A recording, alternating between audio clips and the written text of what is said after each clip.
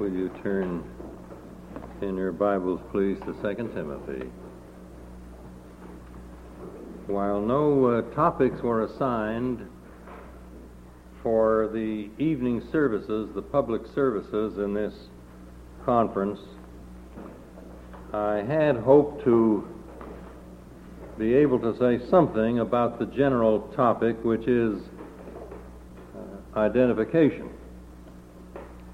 And you know, it got to be nearer and nearer to the time of meeting, and I didn't have what, as they say today, sent me.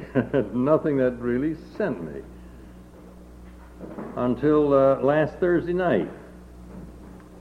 I thought, wouldn't it be good to go into the Word and the doctrine of identification as such?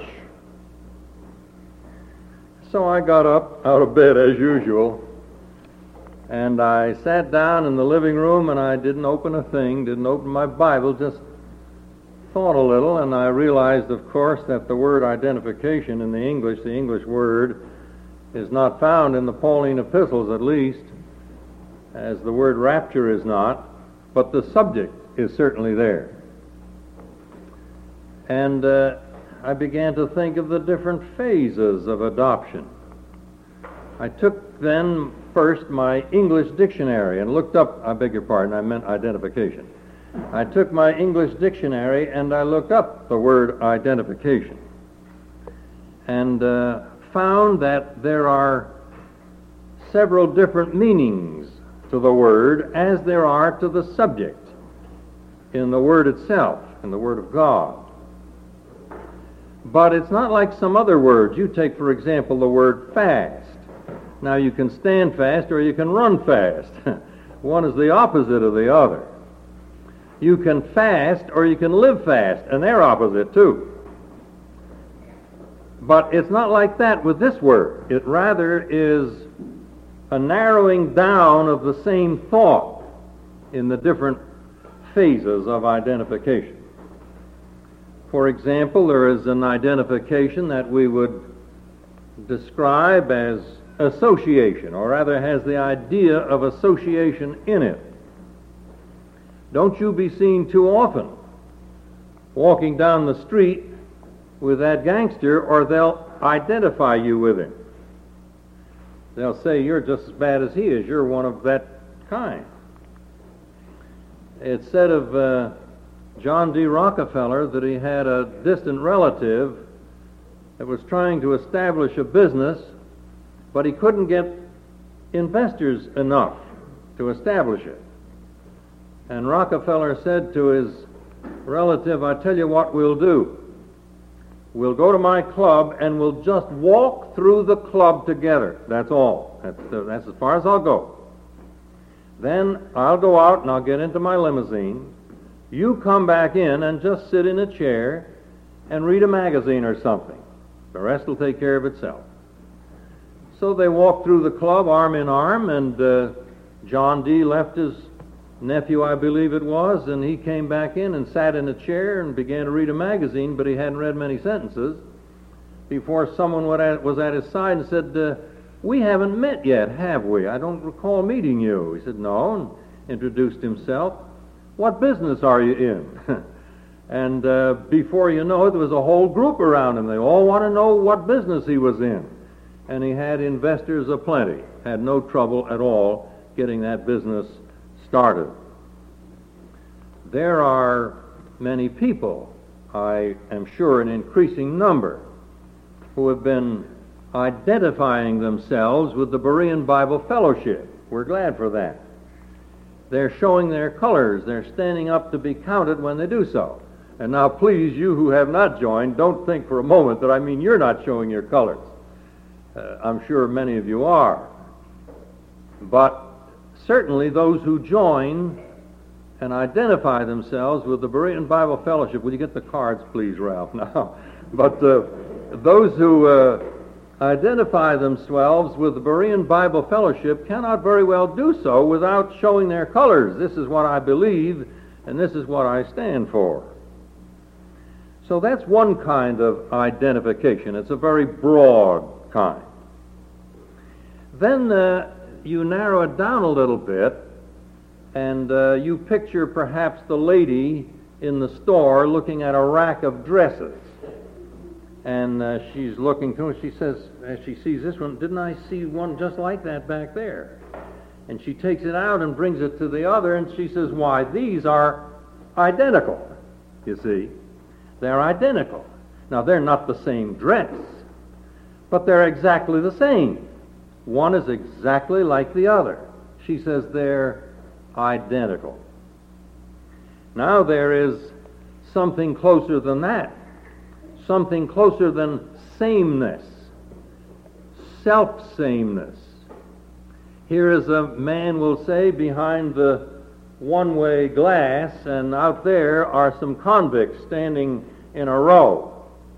And the officer says to the man, do you recognize the burglar there? Yes, that's the self-same man. Now, it's not one like him.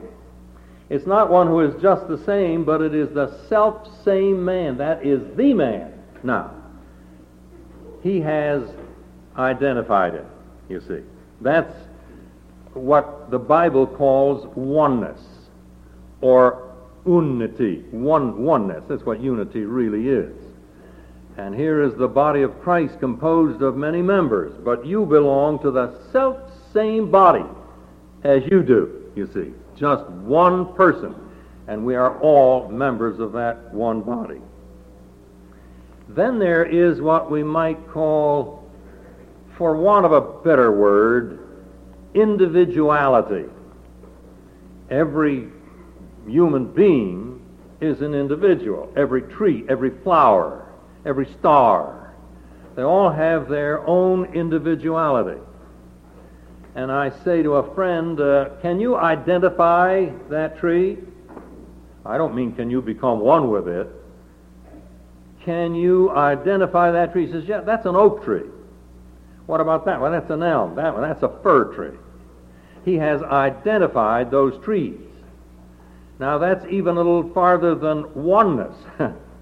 That is individuality. Difference from all others, you see. Now, as I went into, that's all from the English dictionary. I haven't gone into the Word of God, but evidently our English word, identification, is a very good word for the subject discussed in the Bible. For we have that narrowing down and bringing closer and closer in the Word of God as well concerning the subject of identification. Let's look, please, at 2 Timothy 1 first. And here we have that idea of association. Being identified with in the sense that I stand with him and I want to be known as being with him and belonging to him. 2 Timothy 1, verses 7. We should read 7 as well as 8, for they surely go together. Timothy was a timid man, and you can gather that from much that Paul writes to him. So different from Titus, that rough and tumble he-man, if you please, was Titus, the delicate young man whom Paul called his son in the faith. He writes to him about his mother, about his grandmother, about his tears, about his often infirmities. He tells him he prescribes medicine for his delicate health. He tells him, be a good soldier. Who do you tell that to? The boy, when he's afraid to take his medicine, doesn't want to take his, be a good soldier. Or somebody that's afraid of something. That's how Paul writes to Timothy. And here he says, God hath not given us the spirit of fear. That doesn't come from God, but of power and of love and of a sound mind. What a combination. Be not thou therefore ashamed of the testimony of our Lord, nor of me, his prisoner, but be thou partaker of the afflictions of the gospel according to the power of God. That's a beautiful passage, isn't it? But the central part of it is The gist of it is, don't be ashamed to stand up for the Lord's testimony. That is the message that He wants us to deliver today. Don't be ashamed to do it. And don't be ashamed of me for doing it. I remember years ago, a man said to me, I believe this message with all my heart, and I stand for it too, but I don't want to be linked with O'Hare.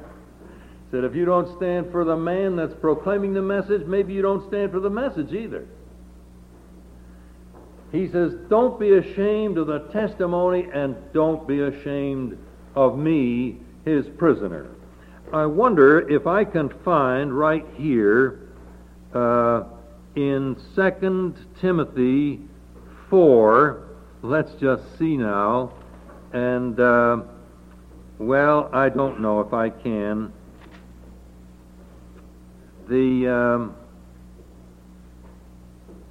Well, it's all right, it's not right there then, but the household of Onesiphorus. What a beautiful example of this kind of courage and faith. He had a sound mind, he had courage, and when he came to Rome, he could have done what so many others had done. They left Paul, they left him all alone. At his first answer before Nero, nobody stood with him. Nobody. And he was all alone except that the Lord stood with him. But when Onesiphorus got to Rome, if he didn't specially go for that reason, he says, oh, may the Lord have mercy on his household. He sought me out very diligently and found me. He could have said, I looked and I couldn't find him. He could have said halfway through his search, well, I can tell him I tried anyway, you see, but he didn't. And he came again and again and again with his family. And he said, how often he refreshed me. Isn't it a refreshing thing to think of Onesiphorus saying to his family, come on, we're going to go see Paul. Maybe one of the children say, but Dad, you know what's happening to some people that are seen with him now. Isn't it a little dangerous? Listen, the Lord will take care of us. Come on, we're going to see Paul. Let's not think of what's going to happen to us, what's going to happen to him if we don't see him. He's in a very discouraging situation. And he sought me out very diligently and found me, and he and his family came again and again and again and refreshed the Apostle Paul. Now that's one kind of identification. Look please at the 2nd chapter. Did anybody find that verse for me? Where is it? 116. Oh, 116. Excuse me, I thought it was 4:16. It's 1:16. All right. Now please look at 2 Timothy 2, verses 12 and 13. And I'm not reading from Matthew here. I'm reading from Paul's epistles. Verse 12, if we suffer, we shall also reign. If we deny him, he also will deny us. I know this only has to do with our service. That doesn't mean we'll be lost. Doesn't mean he'll give us up or cast us out. But it does have to do with our service, and I'm sure at the judgment seat of Christ. If we suffer, we'll reign with him. If we deny him, he'll deny us. If we're unfaithful, he abideth faithful. He cannot deny himself. So much for that first and broadest aspect of identification. I want to be known as being one with him in this, at least. Now then, let's think of the idea of sameness, being like another. Turn, please, to Philippians chapter 2. Philippians chapter 2, verses 5 to 8. Let this mind be in you, which was also in Christ Jesus. What is the idea there? You be like he was in this, you see. Let this mind be in you, which was in Christ Jesus, who, being in the form of God, thought it not robbery to be equal with God, but made himself of no reputation, and took upon him the form of a servant, and was made in the likeness of men. I'm sure in this audience, I do not need to show how every step is one step further down. He humbles himself to a greater and greater and greater degree. He made himself of no reputation and took upon him the form of a servant. Well, he could have been Michael or Gabriel and have been a servant. But he goes on further, was made in the likeness of men, and being found in fashion, as an ordinary man that is, he humbled himself and became obedient unto death, as far as death, even the death of the cross. And he says, you be like that. Wouldn't it do us all good, beloved? And I'm not trying at all to be humble now. I'm trying to ask God to help me start to be a little humble. Wouldn't it do us all good? Shouldn't you join me in reading this passage again and again and again and just thinking, God help me, how pride wells up in the human heart, how that ego wants to be known, wants to be seen, wants to be heard. Let us ask God, oh, help me to be identified with Him. The idea is really to be identical with Him in this.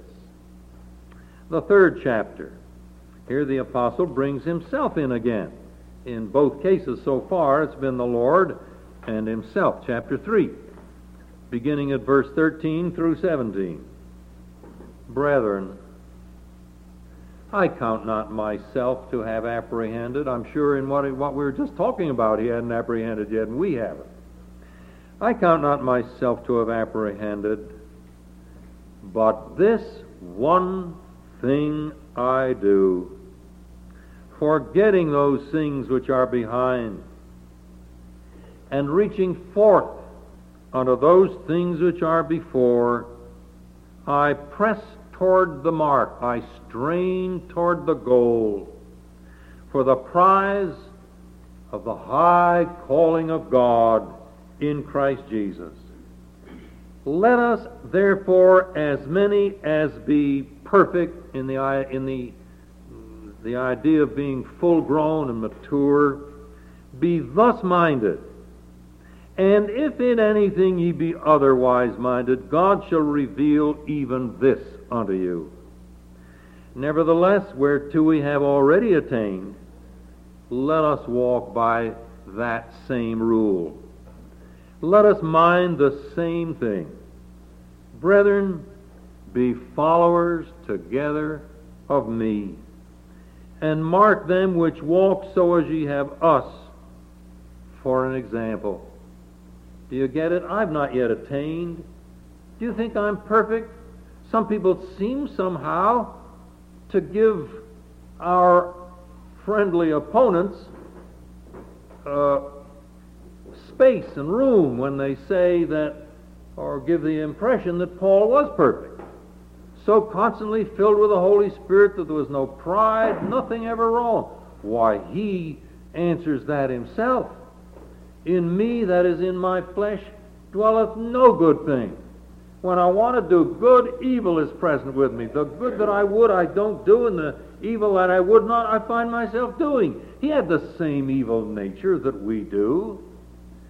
And here he says, I haven't yet attained, I'm not yet perfect, but one thing I've made a rule. This one thing I do. I forget what's behind. If we remember our failures, wouldn't it be apt to discourage us? If we recall our, in quotes, successes, wouldn't that be apt to puff us up? Paul says, I forget it all, and I just keep that goal, the goal in mind. I just keep that in mind, and I run. That's what the one thing I do. And he says, now, be followers together. Let's all run the race that way. Be followers together of me, and walk so as ye have us for an example. The Riverdale Bible Church at that time, Brother Wasson was pastor, invited me to one of their picnics, and I had to bring a little message there, and I did. And it was great fun to watch the little children in their races. And there was this little girl, which it was a little girl's race, and she outstripped all the others. She was going to win handsomely. She was way ahead of them until she looked around to see how far ahead she was.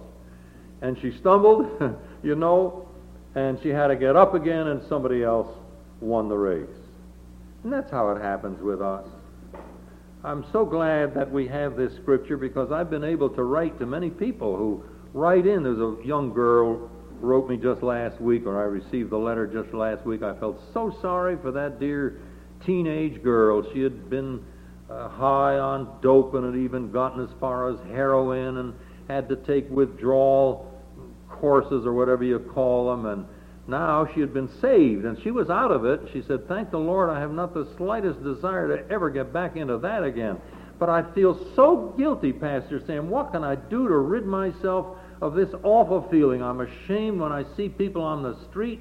I'm ashamed before my parents. I feel maybe I ought to go and confess to the police because I know I broke the law." And I wrote her, "Don't you do any such thing.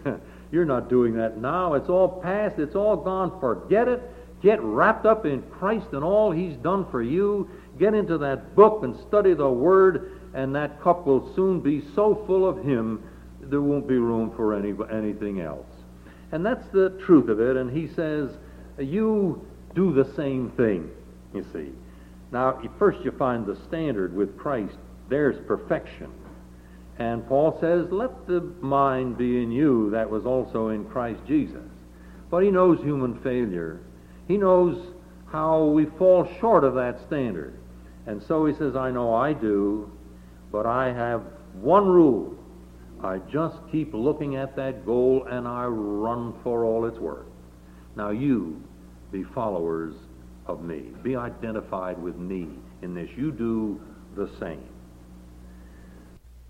That goal and I run for all it's worth. Now you be followers of me. Be identified with me in this. You do the same. But now there's the idea of self-sameness. Now you have that in John 15. Let's look at this a minute. John 15. Here there is even more of a, what shall I say, a separation of truth than in the two preceding phases of identification that we just looked at. The 15th of John, John's Gospel. Here Christ says, I am the true vine, and my Father is the husbandman. Every branch in me that beareth not fruit, he taketh away, and every branch that beareth fruit, he purgeth it, that it may bring forth more fruit, and so on. Now here is oneness. I'm the vine and you're the branches. They're attached together, they're one, but it's not the oneness or not the degree of oneness that we find in Paul's epistle. You say, what's the difference? He said, if you abide in me and my word abide in you, then you can ask what you want and I'll do it for you, and you should abide in me and let me abide in you, and that's all there. That's all there. But it is, or he uses here the simile of the vine. It's can I call it a vegetable oneness? You snip a bunch of grape off that vine, you didn't hear the vine say, ouch, or there was no writhing in pain or anything of the kind. The vine didn't feel it. There was a oneness. But in Paul's epistles, we have a oneness, the oneness of the body. And that's very, very different. Let us look, please, at 1 Corinthians chapter 12. 1 Corinthians 12, beginning at verse 13. For by one Spirit are we baptized into one body, whether we be Jews or Gentiles. May I ask you, beloved, here to try to get the feel. The usage here is very clear, and to get the feel of the meaning of baptism in such cases where we're baptized into Christ or baptized into the one body. Here the meaning is clear enough. By one Spirit we are all baptized into one body. We are all made part of that one body. As the salt permeates the meatloaf, we'll say, on which it has been sprinkled, or which it has been sprinkled, on which it has been sprinkled, that's right. As the cake takes in the sweetness that has been put into the batch that was put into the oven, so we are made one, and we have become one with each other, baptized into the body of Christ. That's a wonderful oneness, is it not? That's why I said in the beginning that you, believing friend, are of the self-same body as you, my believing friend, you see. It's one body, and we are all members, part and parcel of that self-same body. 14, for the body is not one member, but many. Now look, this is not a vegetable oneness. This is the oneness of the one body. If the foot shall say, because I'm not of the hand, I'm not of the body, is it therefore not of the body? And if the ear shall say, because I'm not the eye, I'm not of the body, is it therefore not of the body? Don't you see there are those in the Church of Christ who wish they were some other member? I can't sing. I wish I could sing like he can. I can't preach. I can't do this. I can't do that.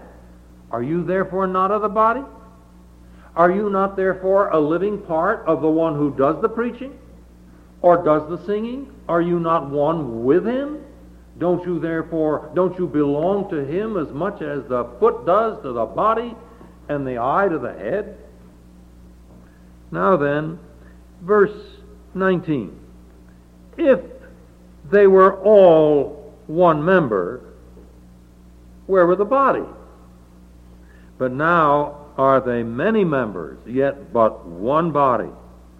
And the eye cannot say unto the hand, now here's the other side of the coin. First you may say, I'm not the eye, so I don't belong to the body. He's down. He's not happy. He wishes he were an eye instead of whatever it was he was. He wishes he were something else. But here's the one who could look down, or does look down on another. And the eye looks down at the hand and says, I don't have any need of you. What do we need with that man for? Who's he? Ah, but you do need him. You do need him. Isn't it interesting how wonderfully one the body is? How does it go on here? If one member suffer, how many suffer with it? I know that. I don't like to talk about personal illnesses, and I've thank the Lord he's given me a strong, healthy body. But I've carried one infirmity for all my life, even when I was a child. Mother kept me in from sleigh riding. I had an allergy to cold. I'd get a headache and a sick stomach. That was it. And I've had many, many, many, many of them since. And it's an infirmity. But isn't it strange? It's just here, but the whole body suffers with it. You've had that, some kind of an illness or infirmity of some kind. The whole body is affected. You can have a splinter in your finger and it'll affect your whole body. Trying to get it out and it affects your nerves as it hurts, you see. So one is this wonderful, wonderful mechanism, the body. And when something happens to one part of the body, my hand or my two hands will be right there to help. You see, how we Christians ought to be standing on line, as it were, to help each other. How we ought to react so naturally and so spontaneously to help one another where there are infirmities and weaknesses. Well, verse 27.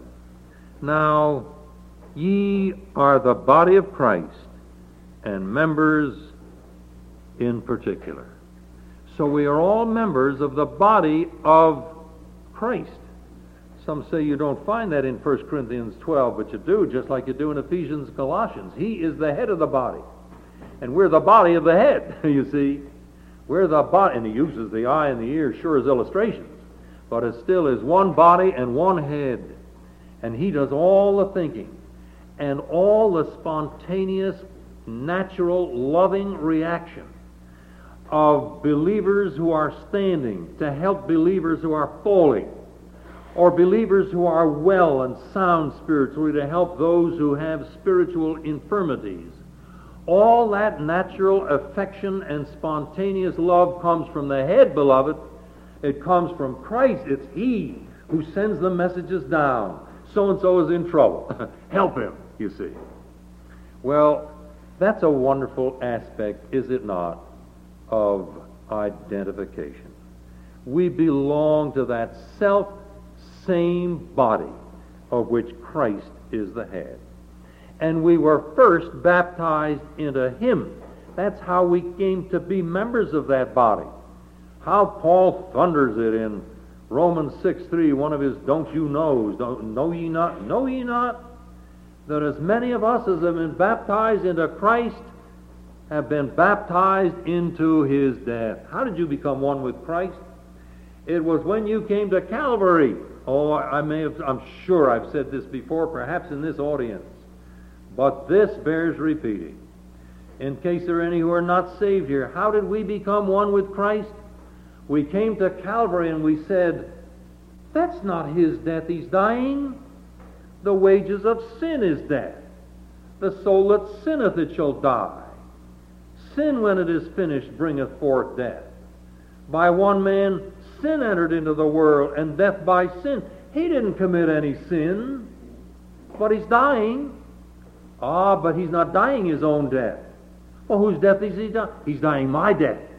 And don't you see, when that is accepted by faith, there is immediately a oneness. He came down to die my death. And I recognize that it is, not that it is like it, or that there's something ethereal or mystical about it. That was my death. It was my death He died, and when I see it and accept it and trust Him as my Savior and Lord, immediately by that act I become one with Him. There is no other way. There is no other way to become identified with Christ in this very close sense. There's no other way to become a member of that self-same body but to go to Calvary. You have to meet Him at the cross. There is no other way. I don't know how many of you know what Pastor O'Hare's, that's the second time I brought him up tonight. Bless his heart, how greatly he was used among us. But do you know what his favorite hymn was? Very homey hymn, but he loved it. At the cross, where I first saw the light, and the burden of my heart rolled away. That was J.C. O'Hare's favorite hymn. Well, I had more to say about that, but we can't go on forever. The clock keeps going. So turn back again, please, to 1 Corinthians, the 12th chapter, and just that 27th verse. We saw it in this latter connection. We're going to see it now in a narrower connection. Now ye are what? The body of Christ. That's what you are. What about identification now in this last sense that we spoke of? Can folks identify you? I said, can you identify that tree? Yes, that's an elm tree. Can you identify that bird? Yes, that's a swan. Can you identify this? Yes, I can. Are you identified? Are you easily, naturally identified with Him? Do people say about you, he's a Christian? Oh, I pray for that, for myself and for you, beloved, that those with whom we come into contact will naturally say, he's a Christian, and will want to talk to him. Well, not necessarily. Some don't. I was in a restaurant in, I tell you where, it was in Pennsylvania, near to Brother Caslander's. And I just went to get bacon and eggs in the morning, and I sat at this counter, and there were some students from some college in there, and they were talking about the life hereafter and so on, and they were laughing and joking about it. And he came to me and he said, makes you wonder, doesn't it? I said, I'm not wondering any longer. There's a life hereafter, and more. Then he walked away. He seemed to sense immediately. Now, if I had just been somebody else, not a Christian, talking about religious things, he would have stayed right there. But he sensed I was a Christian. He walked right away. Went to the other end of the counter, and I had a shout to him there. I said, just make it bacon and eggs, will you, and coffee and toast. Okay, he said, and he began making them for me. I thought, you're not going to get away with that. And I had 2 large cards with me in my Bible case, and I took them out, and I began writing and giving him the plan of salvation. There is a life hereafter, but the question is, how are you going to spend it? You know, what's going to happen to you? And I gave him the gospel as clearly as I could on those 2 cards. I had a feeling he just was not going to spend much time talking with me. So I got to the cashier's place, desk where I was going to pay him, and I said, you asked that question a minute ago, and he said, yeah, and he kept turned right around, kept on with what he was doing, which I don't think was really so important. And I said, well, I tell you, I wrote you a little note about it. Would you do me a real favor? Take it home, and then tonight, when you have time, really thoughtfully read it, and maybe even pray a little too, that God will help you as you read it. He said, yeah, all right. Now he seemed okay now. He's not going to talk any further, you see. He was delivered from the mouth of the lion. He said, okay, and he took it, and then he seemed cheery, and I paid him his money, and I went. But the point is, people can soon recognize it. If you're just open about the Lord and not ashamed to be identified with Him and talk about Him and just naturally, don't preach to them, but do it in a natural way, they'll catch on. They'll catch on. And that's what the Lord would have of us. He would have us live lives so that they can identify us, that they'll naturally say, he's a Christian, and hopefully, I wish I had what he had. Well, may this brief message prove a blessing to you and bring you a little closer to Him. Thank you.